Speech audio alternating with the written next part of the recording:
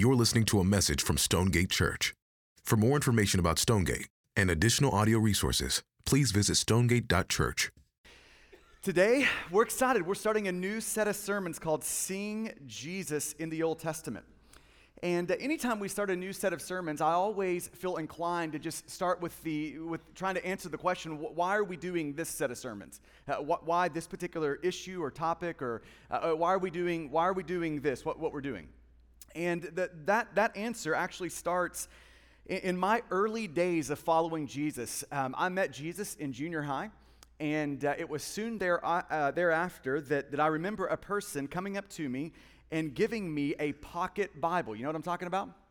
It's one of those really small Bibles, and it's got the New Testament in it, and it's got Psalms and the Proverbs in it. So he came up and gave me a pocket Bible. And, looking back, I still appreciate that moment. But at the same time, I looking back now, I can see that in some ways that's indicative of a larger problem within kind of Christendom. And the larger problem is we don't just have pocket Bibles, we have way too many pocket Christians. Christians that when they think about their Bible, they just think New Testament, maybe Psalms, and maybe Proverbs. We have way too many pocket Christians. Recently, I listened to an older saint talk about his experience early on in his walk with Jesus. And this is what he said about it. He said, "My fundamental impression was that the Old Testament was a bit of an embarrassment to everyone, and that usually we referred to it only to apologize for it or to contrast it with the New Testament." Now, let me translate that. What he's saying there is, my impression early on was like the Old Testament was like that crazy uncle who shows up at your family reunion. That's what the Old Testament is. And, when you think about that crazy uncle, you're okay sort of that he's there, but you really don't know what to do with him. And honestly, if he didn't show up, you'd probably stay a little bit longer. That's how many of us think about the Old Testament. We just don't know what to do with the first two-thirds. Two-thirds, that's the Old Testament, the first two-thirds of the Bible. So we carry a whole pocket Bible. I mean, it's the whole Bible. It's all there. But at the same time, it might as well just have the New Testament, maybe the Psalms and the Proverbs in it. Too many of us carry a whole pocket Bible. And to take this a step further, one of the most popular and well-known pastors in America today, about a year ago, encouraged his people to unhitch themselves from the Old Testament. To unhitch themselves from it. He went on later to explain his thoughts by saying this: "I'm convinced that we make a better case for Jesus if we leave the Old Testament out of the argument." So I think we make a better case for Jesus than the case that Jesus actually made for himself in the Old Testament. He said, "I'm convinced that we make a better case for Jesus if we leave the Old Testament out of the argument." He goes on to say, "I'm convinced for the sake of this generation and the next generation, we have to rethink our apologetic as Christians. And the less we depend on the Old Testament to prop up our New Testament faith, the better." That's a church that wants to unhitch themselves from the Old Testament. Just explicitly, let's do that. Let's kind of sever the cord between us and the Old Testament. But even churches who would, confessionally, or profess being hitched to the Old Testament, practically were unhitched from it.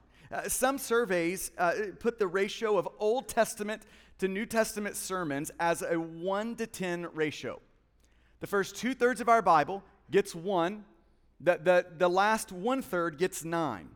And I agree with one author as he's commenting on that when he says, "Might this imbalance in the spiritual diet of most Christians explain many of the spiritual problems in the modern church and in modern Christians? How can Christian pastors hope to feed their flock on a well-balanced spiritual diet if they completely neglect the 39 books of the Holy Scripture on which Jesus and all the New Testament authors receive their own spiritual nourishment?" I agree with that. I think he is spot on. Pocket Christians are malnourished Christians. New Testament, Proverbs, Psalm, Christians who just see their spiritual life and are being nourished by just that section of the scriptures are malnourished Christians. So if you want to think about one way to articulate the goal of this set of sermons, this set of sermons is out to help us learn how to enjoy Jesus on every page of the scriptures, not just in the New Testament, but also in the Old Testament. I mean, think about the Bible for a moment. The Bible is a precious gift from God, and it was written by people who were sovereignly moved along and protected from error by God's Spirit as they wrote. Now, this is why Paul says in 2 Timothy 3:16 and 17, that all Scripture is breathed out by God. Breathed out by God. It's God's word. It's a divine book. It's breathed out by God. So each human author was carried along by God's Spirit in such a way that the Bible contains the precise words that God wanted to use to reveal himself. It is God-breathed. And it says all Scripture is God-breathed. Now, that all Scripture is not just the New Testament. As a matter of fact, when Paul says all Scripture in this passage, all Scripture is primarily talking about the Old Testament. Now listen to what he says about this all Scripture that is breathed out by God. He goes on to say, and it is profitable for teaching, for reproof, for correction, and for training in righteousness. That's the Old Testament. It's profitable for all of those things. And then he goes on in verse 17, that the man of God may be complete, equipped for every good work. Here's what Paul is saying. We need the whole Bible to make whole Christians. We need the whole thing. Not just the New Testament, as beautiful as the New Testament is. We need the whole Bible to make whole Christians. And if we're going to understand the whole Bible, all the scriptures that are God-breathed and useful, not just the New Testament, but the Old Testament as well, then we need to walk this 7-mile road in Luke 24. This 7-mile road leading out of Jerusalem to this town, little village called Emmaus. Because it's on this road that we learn that the Old Testament is not the New Testament's crazy uncle, but it's the New Testament's beautiful spouse.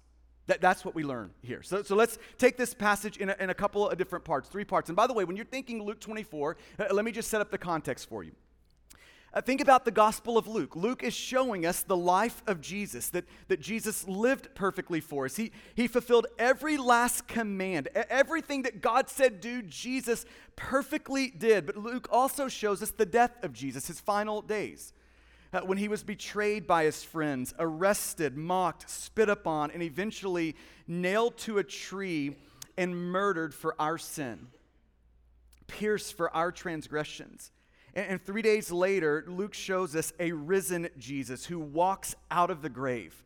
It's an amazing book. But in Luke chapter 24, we are now in that 40-day period between the resurrection of Jesus and the ascension of Jesus. And this is where we find our passage. And in this passage in Luke 24 this morning, the resurrected Jesus catches up with 2 of his disciples on this road out of Jerusalem to Emmaus. And I'm going to take it in 3 parts. We've got the problem, the solution, and the blessing. We'll start with the problem. Let's start in verse 17. And Jesus said to them, verse 17 of Luke 24, "What is this conversation that you are holding with each other as you walk?" And they stood still looking sad. They were sad. They were despondent about what had just happened in Jerusalem. Then one of them, named Cleopas, answered him, "Are you the only visitor to Jerusalem who does not know the things that have happened there in these days?" And Jesus said to them, "Well, what things?" And they said to him, "Concerning Jesus of Nazareth, a man who is a prophet, mighty in deed and word before God and all the people, and how our chief priests and rulers delivered him up to be condemned to death and crucified him. But we had hoped that he was the one to redeem Israel. Yes, and besides all this, it is now the 3rd day since these things have happened. Moreover, some women of our company amazed us. They were at the tomb early in the morning, and when they did not find his body, they came back saying that they had even seen a vision of angels who said that he was alive. Some of those who were with us went to the tomb and found it just as the women had said, but him they did not see. And he said to them, O foolish ones, and slow of heart to believe all that the prophets have spoken. was it not necessary that the Christ should suffer these things and enter into his glory? Now, think with me. Like many of us, these two disciples are bouncing between great faith in Jesus and great fear. Now that's a lot like us, isn't it? In our life with Jesus, we find ourselves ping-balling back between these two extremes, great faith in Jesus and great fear. And right now in their life, these two disciples, fear literally has them by the throat. It's probably the reason they are leaving Jerusalem. They are scared, they're depressed. This text says that they're sad. Now, why are they fearful? What is the reason for their fearfulness? Now, there's a lot of things we could probably say about that, but one of the things that this text is showing us is part of the reason they are fearful is because they had an incomplete or faulty view of Jesus. They had a view of Jesus, but it was a self-made or self-fashioned view of Jesus. They had created a view of Jesus to kind of fit what they wanted Jesus to be, what they thought Jesus should be. So when they thought of Jesus, they thought of a Messiah, this one they were waiting for. They wanted a Jesus who would come in power as a conqueror, the subduer of Rome, who would, in a lot of ways, just restore the Jewish people to a place of prominence. That was their view of Jesus. So when they're talking about Jesus like they do in verse 19, this is it. This is their Jesus. It's Jesus of Nazareth, the man who was a prophet, mighty in deed and word before God and all the people. That's what they thought of Jesus as. But that was it. He was just that prominent conqueror, ruler Jesus. And the problem was their created Jesus kept them from seeing the actual Jesus. Isn't that ironic? They had fashioned a Jesus into their own sort of liking, and when the actual Jesus showed up, they couldn't see the actual Jesus because of their self-made and self-fashioned Jesus. They couldn't fathom the Jesus described in verses 20 and 21, and how our chief priests and rulers delivered him up to be condemned to death. They didn't like that Jesus, the Jesus who dies, and crucified him. Verse 21, but we had hoped that this was the Jesus that we were hoping for. He was the one to redeem Israel, to restore them to a place of prominence. Yes, and besides all this, it's now the third day since these things have happened. Do you see what's happening? They had this incomplete view of Jesus, and that incomplete view of Jesus is robbing them of faith in the actual Jesus. That incomplete, wrong view of Jesus is stripping their faith from the actual Jesus. So now fear is filling their heart. Hope has been snatched from them. And this is what a wrong view of Jesus produces. Fear, hopelessness, despondency. Now think about this in our own lives. We today are still equally prone to making Jesus into our own image. They're not more prone than we are. We're equally prone to trying to fashion a God of our liking. So ask yourself the question for a moment. Who is Jesus? How would you answer that question? Who is Jesus? What you think first, how you answer that question is one of the most important thoughts you will ever think in your life. If we're wrong in our conception of Jesus, then just like these disciples, when hardship hits, when life in a fallen world shows up at your door, fear, not faith, will fill our hearts. The flame of hope inside of us will flicker and fade and maybe even die if we have a wrong view of Jesus. So that leads to the question, how in the world do we make sure we have a right view of Jesus? If having a wrong sort of view of Jesus is that important, how do we make sure then that our view of Jesus is not incomplete? That rather than that it's rich and full and robust? Well, here's Jesus' solution in this text, the solution. Look at verse 25. And Jesus said to them, O foolish ones, and slow of heart to believe all that the prophets have spoken. That's the problem, an incomplete view of Jesus. Verse 26, was it not necessary that the Christ should suffer these things and enter into his glory? Verse 27, and beginning with Moses and all the prophets, that's shorthand for the whole Old Testament, and beginning with Moses and all the prophets, Jesus interpreted to them in all the scriptures. That's shorthand again for all the Old Testament. He interpreted to them in all the scriptures the things concerning himself. Then you get down to verse 44. Then Jesus said to them, he's now talking to the rest of his disciples, "These are my words that I spoke to you while I was still with you, that everything written about me in the law of Moses and the prophets and the Psalms," again, shorthand for the entirety of the Old Testament, "must be fulfilled." Then he opened their minds to understand the scriptures and said to them, "Thus it is written that the Christ should suffer and on the third day rise from the dead, and that repentance for the forgiveness of sins should be proclaimed in his name to all the nations beginning from Jerusalem." Now that's amazing, isn't it? Jesus actually hitches himself directly to the Old Testament.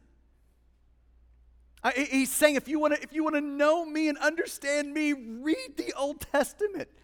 Yes, read the New Testament. Start there, yes. But if you want to understand me, read the Old Testament. If you want to maybe get a condensed sort of the point that Jesus is making here, you could say it this way. Jesus is reminding us here that the Bible tells one grand story about one great person. This is what he's trying to show us here. That the Bible, that the entire Bible, Old and New Testament, that the entire Bible is about telling one grand story about one great person. That's the Bible. That's what the Bible is doing. It's telling the story of one grand story about one great person. Now think about this text again. Jesus here seems to think that a plain reading of the Old Testament, not some sort of magical reading, like you have to be able to do calculus to read it this way, but like a plain reading of the Old Testament will convince you that Jesus is the one we've been waiting for.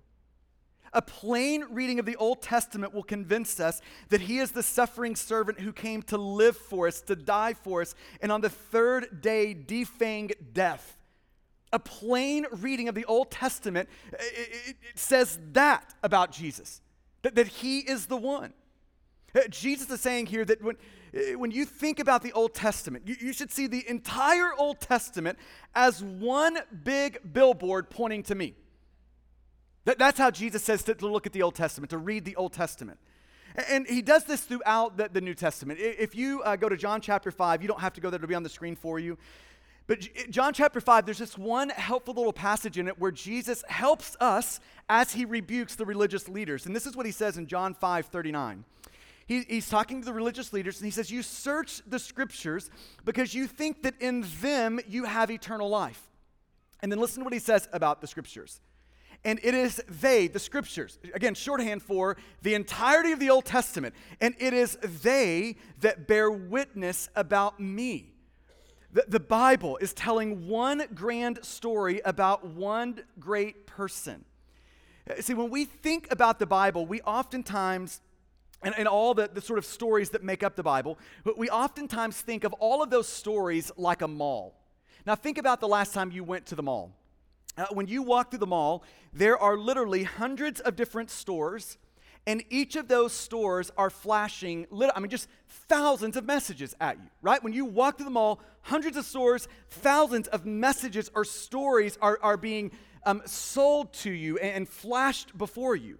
But here's the thing about walking through the mall. All of those distinct stories of all those different stores, there is no connectivity between them. They're all distinct stories, unrelated stories. And this is how we oftentimes see the Bible.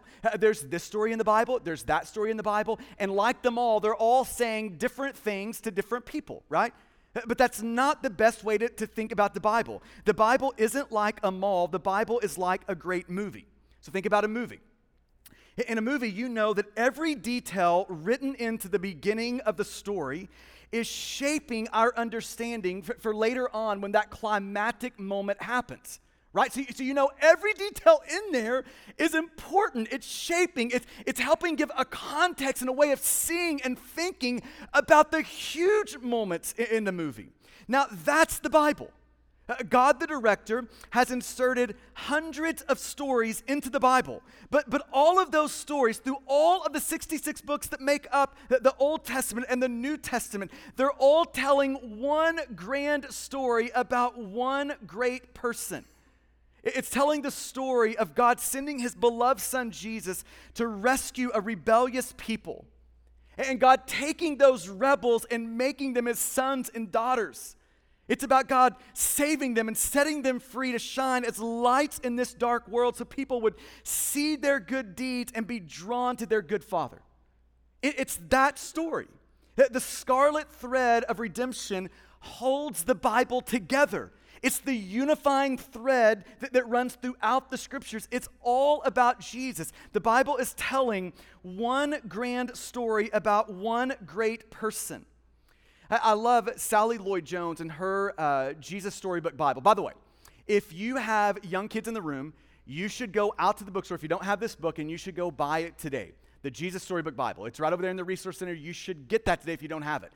And even if you don't have kids, you should set it on your nightstand and make that like a little nightly devotional. It will do as good a job as any book out there of just showing you Jesus throughout the Bible. The Jesus Storybook Bible. Listen to what Sally Lloyd-Jones says in the Jesus Storybook Bible. She says, there are lots of stories in the Bible, but all the stories are telling one big story, the story of how God loves his children and comes to rescue them. It takes the whole Bible to tell this story. And at the center of the story, there is a baby. And every story in the Bible whispers his name. He is like the missing piece in a puzzle, the piece that makes all the other pieces fit together, and suddenly you can see a beautiful picture. The Bible tells one grand story about one great person. When you read the Old Testament, it's like pulling back the curtains over the windows. And when you pull back the curtains over the window, this vibrant light sweeps into the room, illuminating the person and work of Jesus. That's what reading the Old Testament is supposed to do. When you read the Old Testament, it takes the beautiful New Testament portrait of Jesus. And it's a beautiful New Testament portrait of Jesus that we get to see there in front of us. But the Old Testament has this way of then brushing on a context behind Jesus. The sort of setting that we can see Jesus within. And then the Old Testament adds these beautiful, deep, and rich hues to the face of Jesus. That's what reading the Old Testament is meant to do. It was funny, here recently, I was talking to Caleb, my son. He's our middle kid. And I said, Caleb, let me ask you the question. If I were to tell you to take your Bible and to find Jesus in the Bible for me, where would you go? Where would you take me? And he said, well, I don't know. I guess I'd go to Luke. I'm like, that's a great place to see Jesus. I mean, he is there in the Gospel of Luke. It's hard to miss Jesus there. And then I said, well, where else would you take me? And he said, well, I don't know. I guess I could go anywhere in the Bible to find Jesus. And I'm like, yes, that's the point. You can go anywhere in the Bible and find Jesus. You can see Jesus in the events, the people, the places of the Old Testament. You can see Jesus in the big themes of the Old Testament: forgiveness, joy, rescue, marriage, the desire for a real home, a promised land. Behind all of those things in the Old Testament is the face of Jesus. This is why Jesus says in verse 27, and beginning with Moses and all the prophets, Jesus interpreted to them in all the scriptures, all the Old Testament, the things concerning himself. Now, I had a friend that just paused over that and said, wouldn't that be like the best Bible study ever, by the way? Jesus just says, let me show you me in all the Old Testament. And I had a friend that just said, let me pause over that. And let's just imagine for a moment what Jesus might have said, what his sermon might have sounded like, where Jesus might have gone. And here's what he said. He said, Jesus may have started with Genesis by showing himself as the second Adam who resisted temptation and obeyed God's commands, or as the promised seed of woman who crushed the snake's head, or as the greater ark in whom we hide by faith to escape the waters of God's judgment. He could have shown how Jesus is the greater Joseph, beloved of his father, betrayed by his brothers, exalted among the Gentiles, and the one who gives bread to a famished world. Or he might have gone to Exodus, where he could have shown that he is the greater Moses, who leads his people to escape judgment by hiding under the blood of the Passover lamb on their way to the promised land. Or how he is the true manna from heaven and the water from the rock that will never leave them thirsty again. Then he might have turned to Leviticus to show that he is the fulfillment of the entire sacrificial system, the greater scapegoat on whom the sins of the nation were laid. Or to Numbers, where he could have shown that he was like the bronze snake Moses lifted up in the wilderness, or who would bring healing from the serpent's fatal bite if looked to in faith. Then he could have gone to Deuteronomy to show how he is the prophet like Moses, to whom the Father says, "This is my beloved Son, so listen to him." Or he could have shown that he is the greater Joshua, who came to lead God's people to their long promised rest. Or he could have gone to Judges, where we see glimmers of Jesus as the one whom God raised up to deliver Israel from the oppression of their enemies and to rule over them in righteousness. Or he could have gone to 1 and 2 Samuel, where we find that Jesus is the greater David, who was after the Father's heart and who courageously slew the greater Goliath of Satan to deliver God's people from the shame and slavery of their sin. Then he could have shown them how he was the greater Job, who suffered not because of his sin, but because of his righteousness. And though he was misunderstood, God raised him off the ash heap of shame to intercede for those who had formerly opposed him. Or he may have given them a tour through the Psalms, reminding them how his resurrection was foreshadowed in Psalm 16. How Psalm 22 provides this prophetic picture of the innocent one whose hands and feet were pierced by evildoers. Or how Psalm 18 describes him as the stone the builders rejected and the cornerstone on whom God would build his church. Or he could have taken them to Proverbs and shown himself to be the wisdom of God. Or to Ecclesiastes as the one who gives us abundant life instead of vanity. Or to the Song of Solomon as the greater bridegroom who showers his bride with steadfast love. Then he could have turned to the prophets and shown in Isaiah that he is the one born of a virgin, the anointed root of Jesse, the Prince of Peace, the suffering servant who was pierced for our transgressions and crushed for our iniquities. Or Hosea, where he is the faithful husband who was betrayed by an adulterous bride, yet still loved and pursued her to have her as his own. Or he could have gone to Jonah, where we see Jesus as the faithful prophet, who, unlike Jonah, won't run from unworthy sinners, but instead was swallowed by the well of God's wrath until he came forth alive 3 days later to call people to repentance. And rather than pouting like Jonah outside the city in rebellion, Jesus, he poured out his blood outside the city to redeem them. Or in Nahum as the one who took on himself the just judgment of God's enemies deserved in order to make them his friends. And then he might have concluded in Malachi, showing that he is the faithful priest who stood up in the Lord's temple and rebuked the people for their lame and empty offerings, and then offered himself as the perfect sacrifice. Jesus didn't have to be picky. He could go any place in the Old Testament because the entire Old Testament is a witness to the life, death, and resurrection of Jesus. The Bible tells one grand story about one great person, and Jesus is the hero of that story. So our job now as New Testament Christians, right?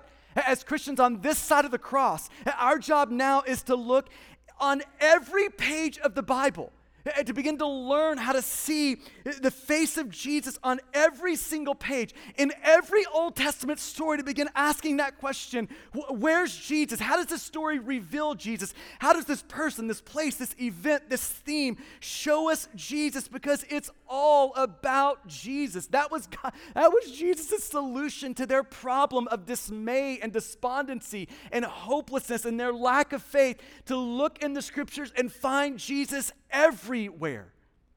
That's the solution. And then comes the blessing, and we'll finish here. The blessing. Luke chapter 24, verse 32.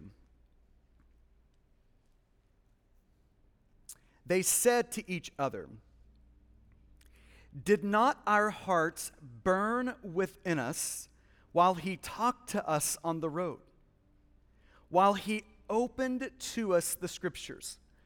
Now, what I would love to allow verse 32 to do for us this morning is let's allow it to answer the question, why should we read the Bible? Why should we read the scriptures?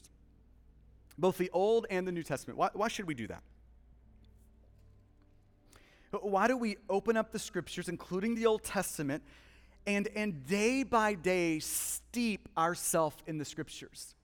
Marinate ourselves in the scriptures. Why do we do that? It's because when we open up the scriptures, the Spirit of God He opens up our eyes and our hearts to see Jesus, the very one the Bible is about. That's why we read the Bible, to see Jesus. The Spirit opens our eyes to let us see Jesus. And when we see and experience Jesus, our hearts begin to burn inside of us, just like they did for these disciples. Our hearts begin to burn inside of us with delight and enjoyment in Jesus, with passion and love for Jesus. That little flickering flame of faith in our hearts begins to burn bright and big as we open up the scriptures and our eyes begin to see Jesus. Listen, we don't read the Bible because we have to read the Bible. We read the Bible, both the Old and New Testament, because it's there that we can see Jesus. That's why we read the Bible. It's there that we encounter Jesus' dying love for us. That dying love that brings life to our dead hearts. That dying love that thaws the frozen tundra of our heart. It's there that we encounter that dying love. It's there as we open up the scriptures, both the Old and the New Testament, that we see the resurrected and reigning Jesus. And the resurrected and reigning Jesus imparts fresh faith to our fearful hearts. I need that today. Who in here doesn't need that today? The fresh impartation of faith into our hearts as we see this risen Jesus who will one day split the sky and come back for his bride, to snatch her up and to fix this broken world. We read the scriptures to see that Jesus. Stonegate, this is the reason we read the Bible. It's because when we read the Bible, we receive that blessing, that burning blessing of seeing Jesus. Amen? So will you pray with me? I want to give you just a moment to allow the Spirit of God to press into you today. What would be most helpful?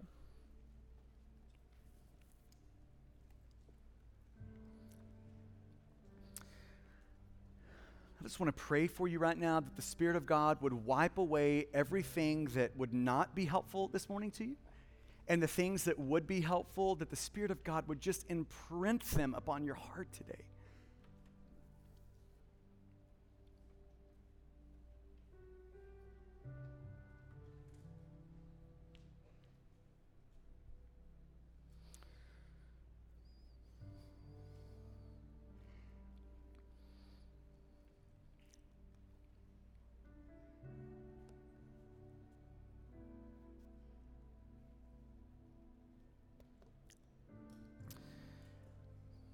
And I'd love to talk to just a few different maybe categories of people in the room this morning.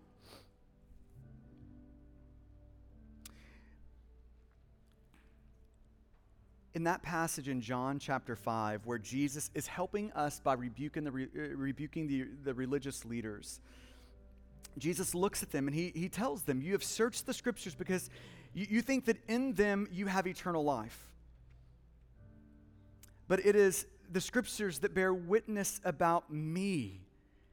And then in verse 40 he says, yet you refuse to come to me that you may have life. And so I would love to talk for just a second to those who you're in the room this morning, but you're still refusing to come to Jesus so that you may have life. That you may have life. You're still trying to find life in your own good works, in your own way of doing things. But you haven't come to Jesus so that you could have life. And here's what coming to Jesus for life looks like. It looks like us turning from our sin, all the sin that we know disqualifies us before the Lord, that would keep us away from the Lord. It looks like us turning from all of that sin. And it looks like us turning from all the good things that we think somehow make us right and presentable before God. So it looks like us turning from all of the bad things that we know disqualify us and all the good things that somehow we think qualify us before the Lord. And it looks like us throwing our life upon the life, death, and resurrection of Jesus. That's what the Bible calls faith, or coming to Him, or believing in Jesus. It looks like us giving up on ourselves, finally getting to the end of ourself, and then finally coming to Jesus so that we could have life. And there are some of us that maybe you've even been around these things, just like the religious leaders, all of your life, but you still have never come to Jesus for your life. And this is the moment for you. This is the moment where God has you right here in this room hearing this particular sermon, and the Lord is at work in you.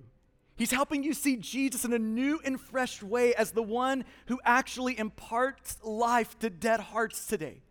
The one who rescues and redeems rebellious people. This is your moment. And so if that's you today, just where you are, I just want to give you a moment to communicate that to God.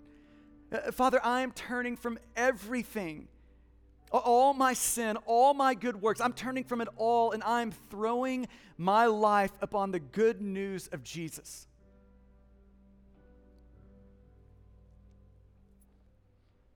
And if that's you this morning, why don't you just raise your hand there where you are, where I can see that? If that's you this morning, yep, I see you there. Anybody else? Yep, I see you there. Anyone else? If you raise your hand, just take a minute to make eye contact with me. Anyone else in the room? Who this morning, this is your morning, to step across that decisive line of faith. Anyone else this morning?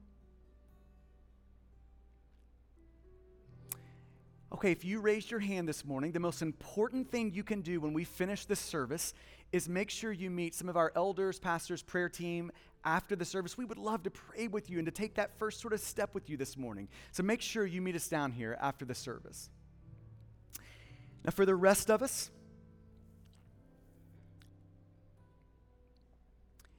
are we searching the Scriptures, steeping ourselves in the Scriptures to see and experience more of Jesus?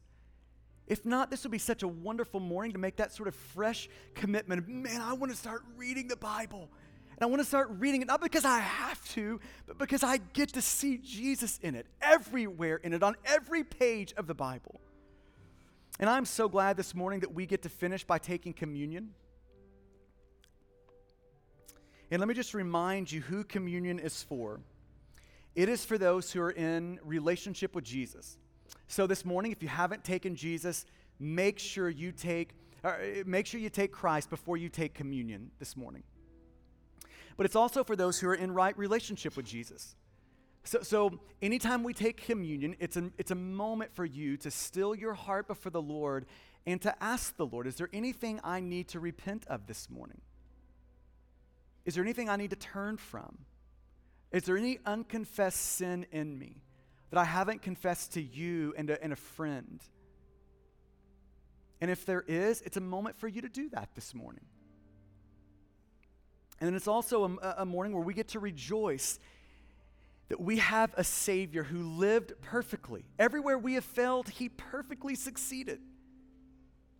We have a Savior who lived for us and died for us. When we dip the bread, that bread is the broken body of Jesus, crushed for our sin.